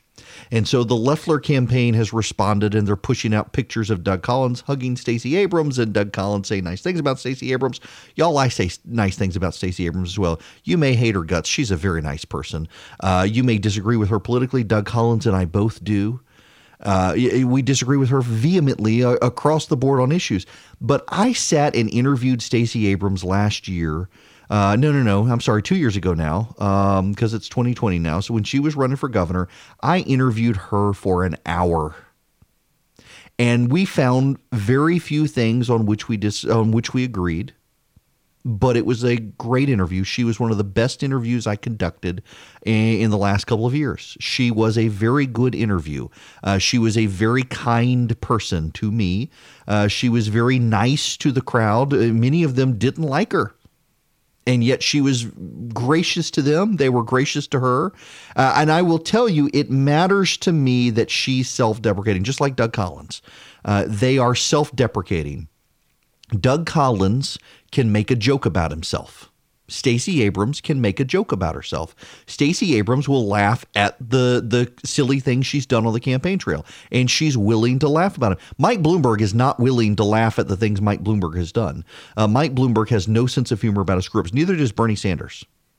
And Stacey Abrams does. And that matters, frankly. It matters because whether you like it or not, if Stacey Abrams were governor of the state of Georgia today, and thank God she's not, but if she were, you would have to find some way to try to get through to her that you got to find some level of common ground with her on some policies and on some things you would never agree with and on some things you would. I do not care one whit that Doug Collins. In fact, I like the fact that Doug Collins is willing to be friends with people with whom he vehemently disagrees. Now, I'm bringing all of this up because we have a problem. We've got two candidates in the state of Georgia who disagree virtually on everything except they don't. There is no disagreement between these. As much as they want to say there's a disagreement, as much as they want to fight and quibble around the edges, they agree on everything. They agree on the president. They agree on impeachment. They agree on defense. They agree on the budget. They agree on tax cuts. They agree on taxes. They agree on corporate law reform. They agree on defense reform. They agree on Social Security. They agree on Medicare. They agree on Medicaid. They agree on healthcare. They agree on education. Tick, tick, tick, tick, tick. Go down. Check all the boxes. They agree. Doug Collins and Kelly Loeffler agree on everything. And so what this fight is going to be about is personality. And Doug Collins beats Kelly Loeffler on personality. Can we just acknowledge it? I know I'm not supposed to say that loud. And I'm going to back Kelly Loeffler. And I'll tell you, I'm backing Loeffler because, one, I think she can improve. She's not comfortable on the campaign trail yet. Let's just acknowledge she's not comfortable on the trail. But she's got time to get comfortable on the trail. But she also is, when it comes to a lot of the future financial regulations and financial laws that we have in this country, yes, she's got conflict of interest, but yes, this is her wheelhouse. We need someone in the Senate right now who knows about Bitcoin and blockchain and these terms that you and I hear all the time and none of us really understand what they mean. We actually need someone who has detailed knowledge of that because the information financial security is the future of where this country is headed, and she's literally an expert on it. I'm supporting Kelly Loeffler because Brian Kemp chose her, and Brian Kemp has stood shoulder to shoulder with conservatives, doing all the stuff that everyone said he wouldn't do. He kept all of his promises, and I trust his instinct on this. But I would not be opposed to Doug Collins. I like Doug Collins. And I refuse to get into the tit for tat over who's a better friend of Stacey Abrams, or that Doug Collins loves or Stacey Abrams named someone in one of her romance novels after Doug Collins. Okay, that is kind of ew, but I mean, come on. We can't talk about the issues in this race, so we're talking about the personality. And Loeffler needs to understand, and I think her team understands, that she's got to get up to speed on that. And honestly, there is a problem for Loeffler in that the reason Loeffler was chosen by Governor Kemp is to make inroads with suburban women. And it's real hard for her to make those inroads with suburban women when she's got to hold the conservative base from Collins. Now, she's got a little bit easier because there's not going to be a primary. So she's got a little bit easier. But that is a problem. Collins in the race keeps Loeffler from making the inroads for which she was picked to make.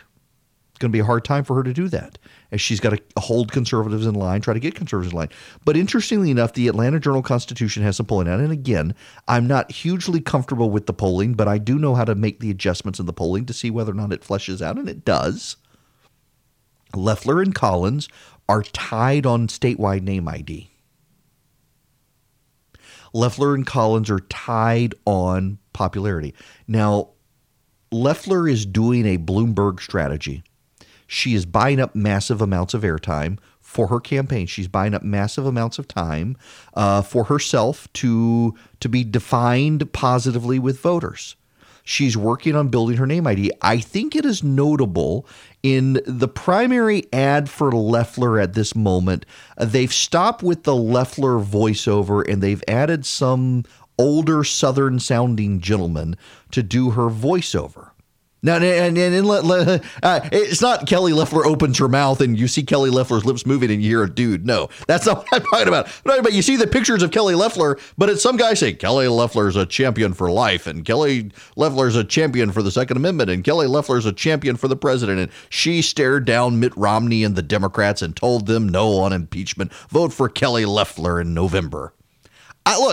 I got asked to do a voiceover for an ad for Loeffler. I'm totally happy to do a voiceover for an ad for Loeffler. I'm going to support her. But let's not let our support of candidates misguide us in the reality of what's on the ground. And the reality on the ground is twofold. One, she does need to improve and look more comfortable in her own skin on camera. She does because she doesn't right now. And two, Collins is very good on the campaign trail. Collins is really good on the campaign trail, and he has some fired up conservative activists willing to help him. But all of this, and I was just having this interaction on social media with a buddy of mine who's been a longtime political consultant, all of this can't overshadow the fact that ground game actually matters. Ground game matters. You can't just run a bunch of advertisements. I mean, you can and see your polling go up, but ultimately those people aren't necessarily going to get out and vote for you. The rule in campaigns is you got to have people knock on doors. And it doesn't matter whether you're running a local race, a statewide race, a national race. You got to get people to knock on doors. Now, why? The data shows that a person is more likely to vote for a candidate if someone has knocked on their door and asked them to support the candidate. And it's harder to do. So many people don't want to answer the door, that they don't want you coming into their neighborhoods, or they live in gated communities and you can't get in. And campaigns that put a lot of time and effort into making that happen are the successful campaigns. I know a campaign, I helped a campaign a couple of years ago where a lot of the voters that needed to be persuaded were in a couple of gated communities up in North Georgia County. And they found people in those gated communities who supported them and helped them give access to volunteers to go in with the families that live there and support the candidate and go door to door in their neighborhood. And you know that candidate won because it mattered that people in that neighborhood were willing to go door to door in that neighborhood and knock on doors and say, hey, we like this candidate. Please support this candidate. And at the end of the day, Loeffler and Collins need to have people knocking on doors on their behalf. That they can't just do an ad campaign. Collins in particular needs to do it because Collins is not going to have the money that Loeffler has for ads. Collins is going to have to go knock on doors. He's going to have volunteers knock on doors. He's got a conservative grassroots group that wants to help him. That gives him manpower. Loeffler is going to have to respond with her own grassroots support, and she can rely to some degree on the governor's team because the governor's team is backing her. That gives her access to things like she should be using Campaign Sidekick. That's what the governor's campaign used to do their door-to-door efforts outside the suburbs. It was highly successful. It's a program Rick Scott and Ron DeSantis used in Florida. Full disclosure, I'm really good friends with the guy who runs Campaign Sidekick. If you're running for office, you should use Campaign Sidekick. Now, what is it? It's a program where you go in and you say, I want to knock on the doors of everyone who's a Second Amendment advocate in this area.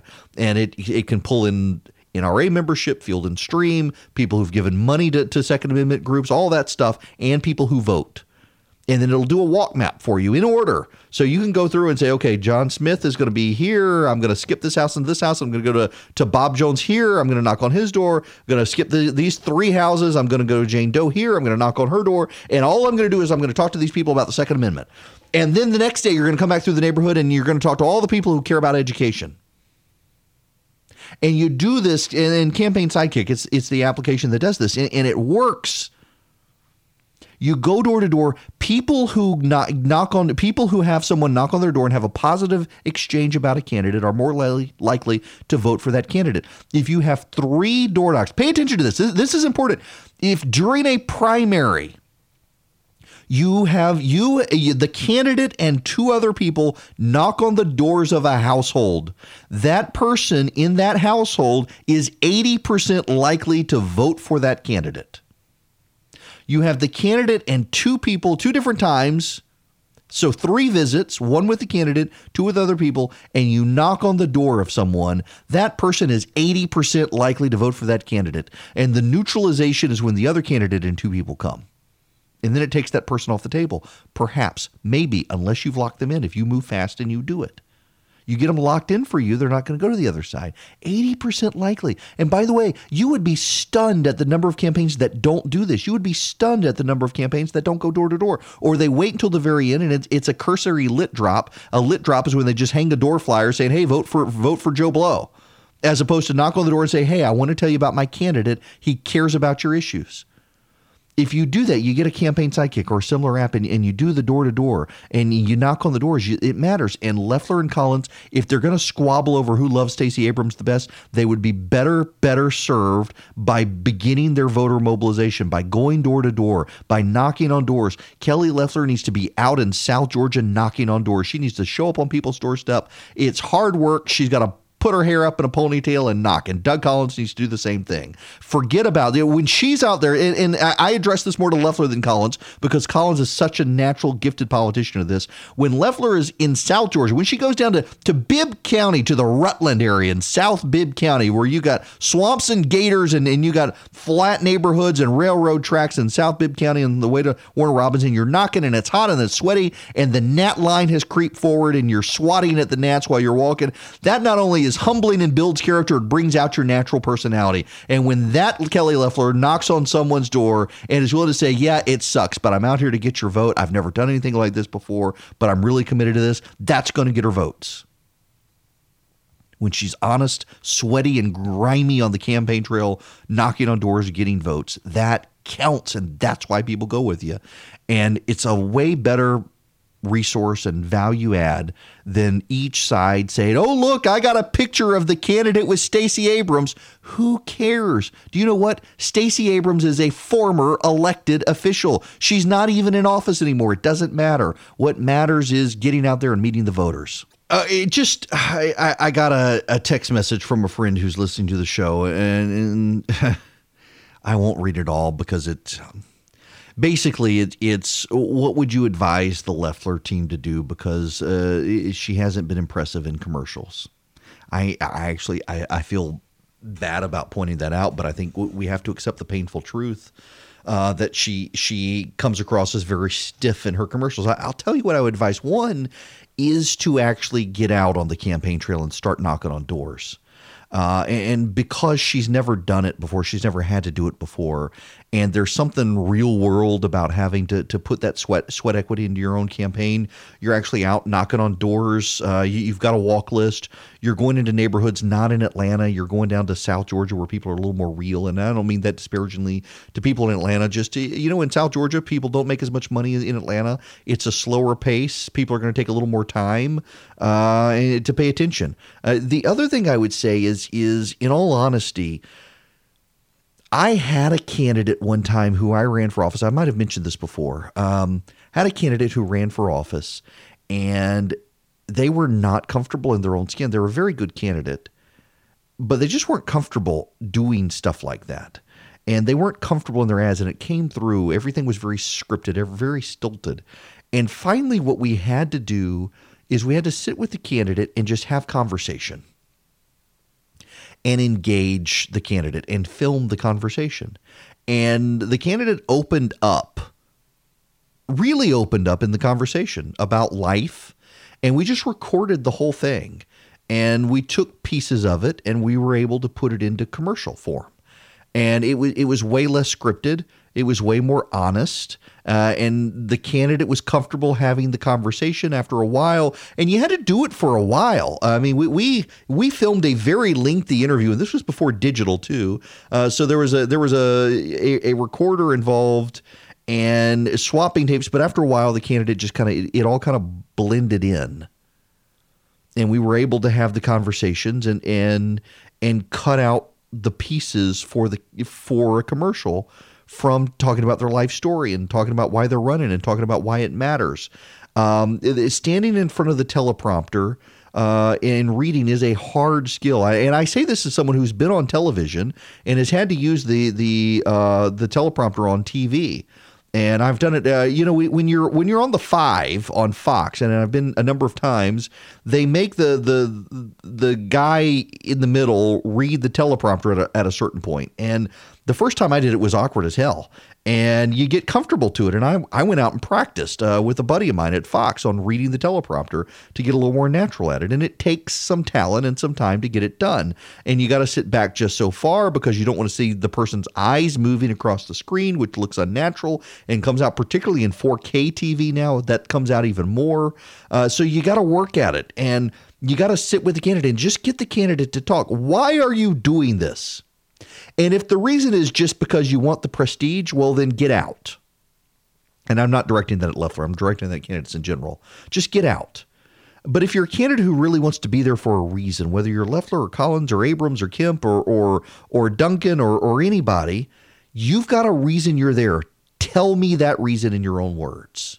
And inevitably, that's how the candidate connects with the crowd. And that's what Loeffler needs to do. Connect with the crowd by being in her own words.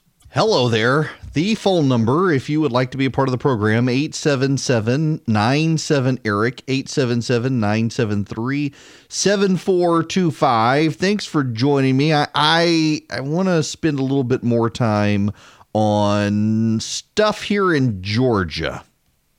It is actually rather relevant to everyone, but... Oh, and by the way, I should point out, Ed Tarver has jumped into the Loeffler-Collins race. So you'll have Raphael Warnock, Ed Tarver, Kelly Loeffler, Matt Lieberman, Doug Collins. That race continues to grow. It's exactly what the Democrats didn't want. The Democrats wanted the Republicans to divide the field and rally to Ralph Warnock, and that doesn't appear to be happening now. Lieberman continues to raise money, and now Ed Tarver getting into the race, a Democrat from DeKalb County. This bothers me greatly. This piece of legislation bothers me greatly. You know, a couple of weeks ago, I was off. On a Friday and on a Monday. They wouldn't let me come back to work. Maybe I was off on a Thursday too. I don't know. But I was out of work for a couple of days. Alan Sanders filled in for me because I was sick. And then my daughter got it, and now I'm worried my son's going to get it. And it was one of those, and it's a virus that's been going around, and some of you I know have had it because y'all reached out to me, and where it's just a horrible, horrible sore throat, and I lost my voice. I could not talk. I haven't lost my voice in years. The last time I lost my voice, Christy and I had just gotten married, and I got a stomach bug, and I threw up so much, and it was so bad for so long, and I'd lost my voice, burned my throat up with stomach acid. And it was really bad. And I hadn't lost my voice since. I don't think, I can't recall doing it, but just a couple of weeks ago, I completely lost my voice. It was terrible. Couldn't talk. And I had to go get the only thing. I went to the doc in the box. They're like, it's a virus. We're not going to put you on antibiotics.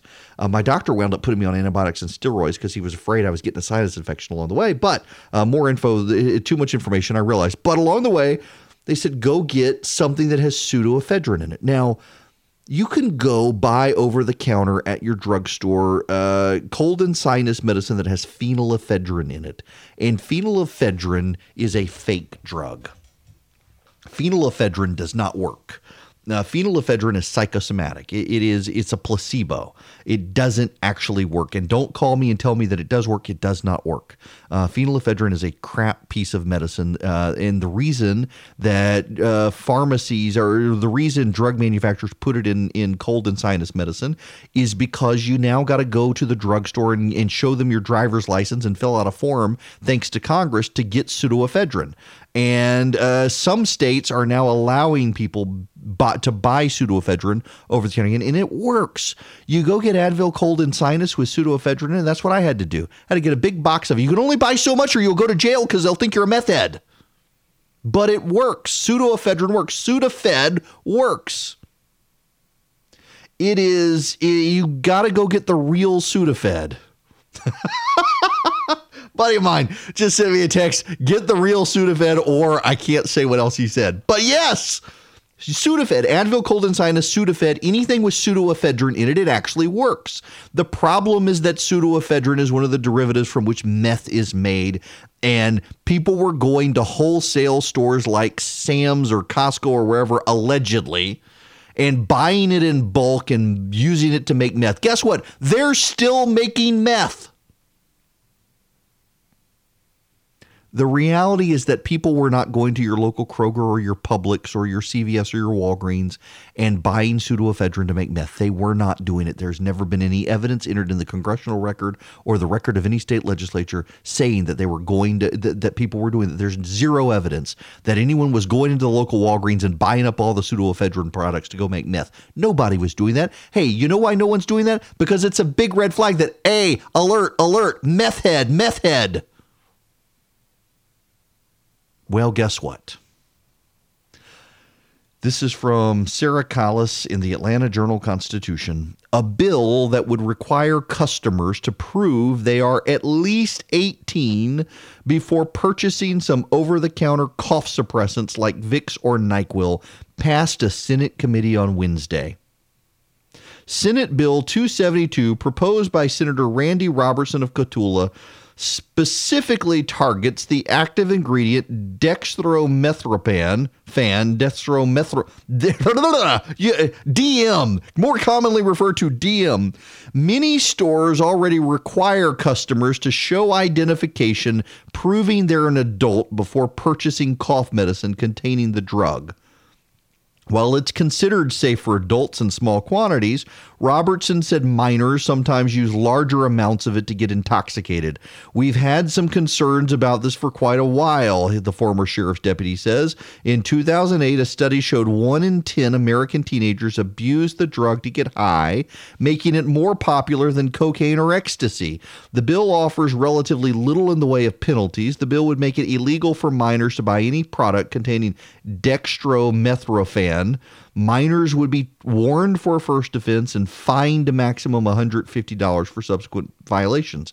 It would also be illegal to sell any medicine containing the drug to a minor knowingly, and the punishment would carry a warning for the first offense and a maximum fine of $100 for subsequent offenses. If all you got to do is show your driver's license, like buying beer and alcohol, okay, I guess. But can I ask the relevant question? Where the hell are the parents? Am I allowed to say it that way? I don't mean to offend anyone here. Where are the parents? Your kid is going to the drugstore to buy cough medicine to get high, to get drunk, basically. Where are the parents? I mean, must the state continue to be the parent for ill-behaved children whose parents have given up on instructing them, raising them in the ways that they should be raised? Raise up a child in righteousness? Where are the parents in this? I just, and please understand, this is, yes, it annoys me to no end the rigmarole you got to go through to buy pseudoephedrine in this country. You should not have to do that. The Georgia legislature, if they wanted to do something righteous, they would be a state that exempts the public from doing that. But continuing to regulate drugs like this, so there's another story there, and it is a directly related story to this bunch of hooey that they want to do. They want to crack down taxes and regulations on vaping. Parents and medical professionals urged state lawmakers Wednesday to pass a bill they say would discourage teens from vaping, while vape shop owners said the bill would hurt people who use their products to help them quit smoking cigarettes. More than a dozen people spoke at a House subcommittee hearing on HB 864. The bill, sponsored by Representative Bonnie Rich, would add a 7% tax to the sale of e-cigarettes, nicotine vaporizers, and associated products, as well as require retailers to buy an annual license in order to sell them. The license would have a one-time cost of $250 and a $10 annual fee. The bill is one of several in the state legislature that aim to regulate vaping, a growing practice that's been touted as an alternative to smoking. Vaping has also been linked to multiple deaths in recent months. Unlike tobacco, there are no taxes on vaping besides state and local sales taxes, and there's no state law restricting purchasing by age. Bills in the House and Senate have been filed to increase the purchase age for both vape products and tobacco to 21. Vaping is far outpassed cigarettes in popularity among teenagers. According to the CDC, 28% of high school students reported using an e-cigarette or vape within 30 days of a 2019 survey. 6% of high schoolers reported smoking cigarettes in the same time period. You know why they're not smoking cigarettes, of course, is the taxes. But here's the thing.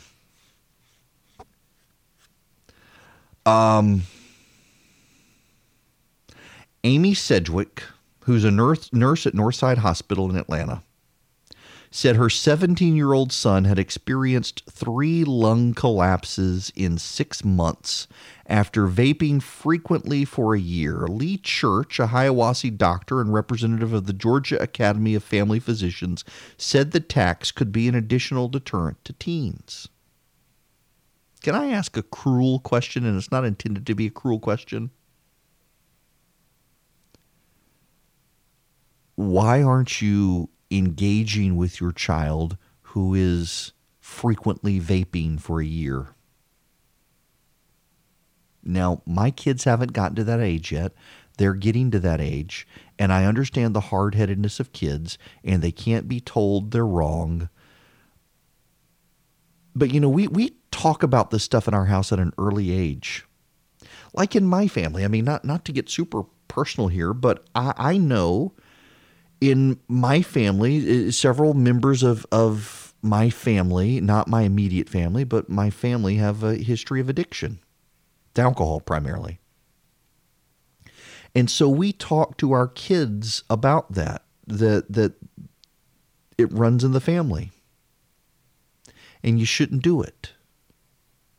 Yeah, I have a glass of bourbon or I'll have a beer in front of the kids. But talking to them about everything. You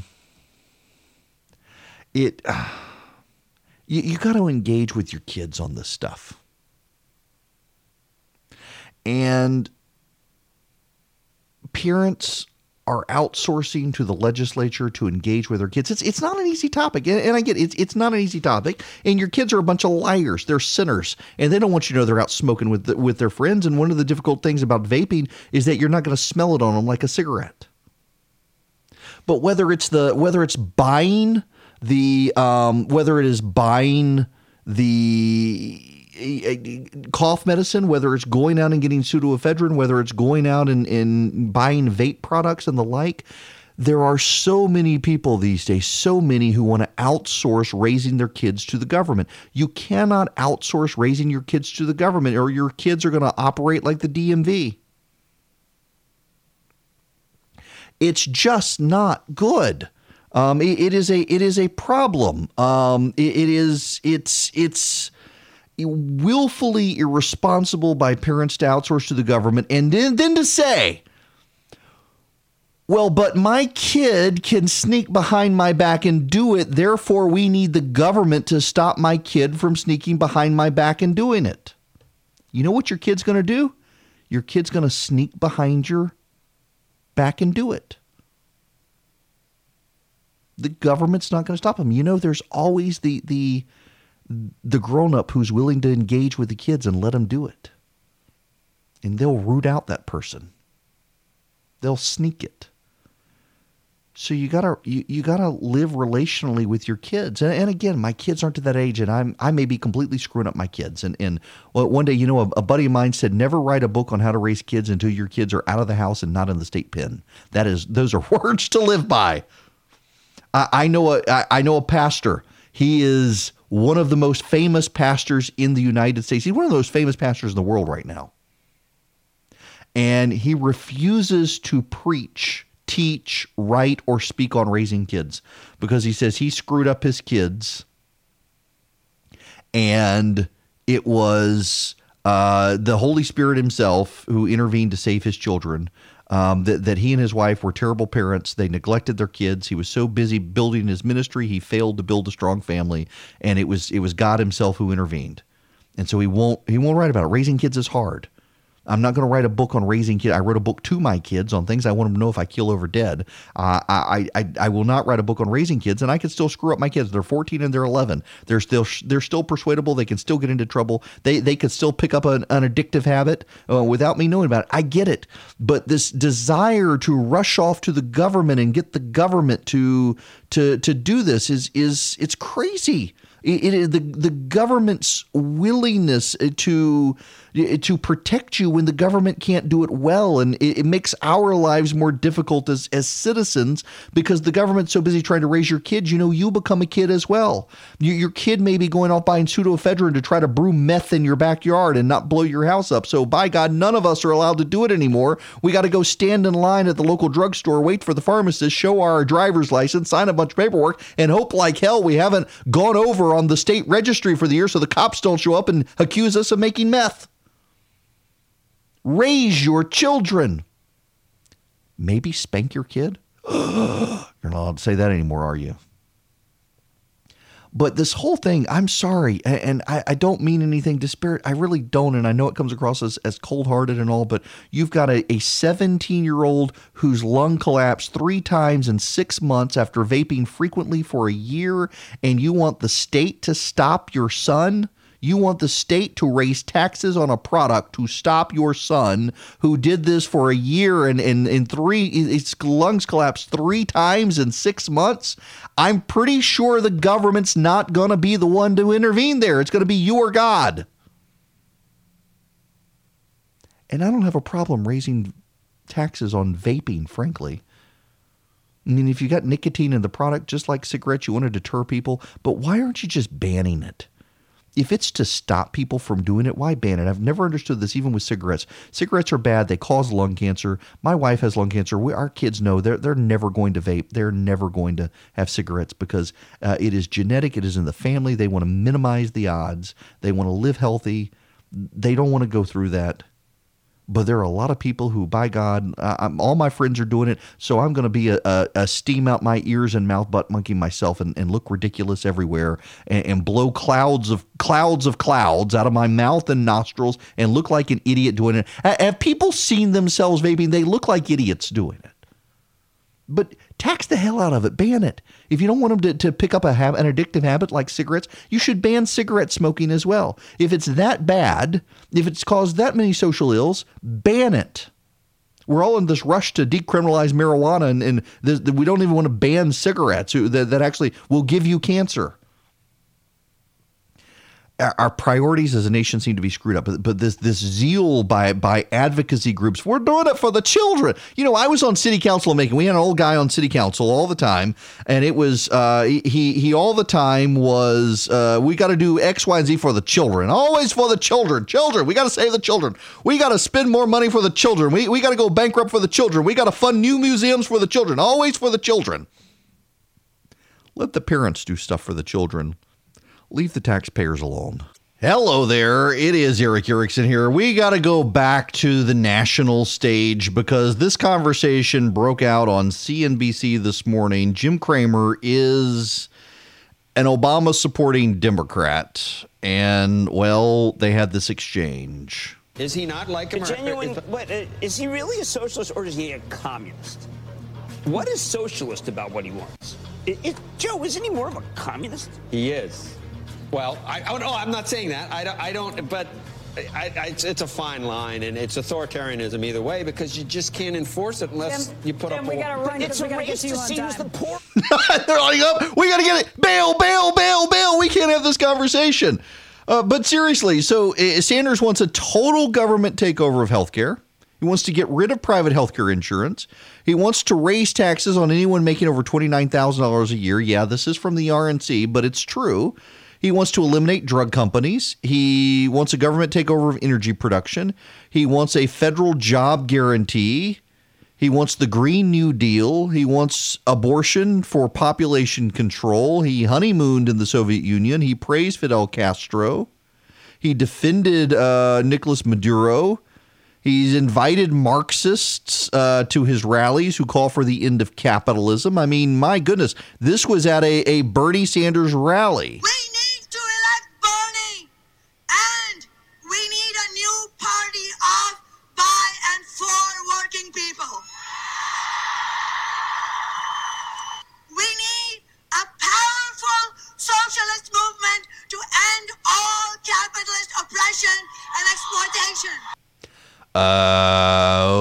Okay. Okay. Sure. Man, Bernie Sanders. Bernie Sanders is just crazy. Bernie Sanders is just he's so far to the left. He is. The fact that the Democrats are going there is amazing to me.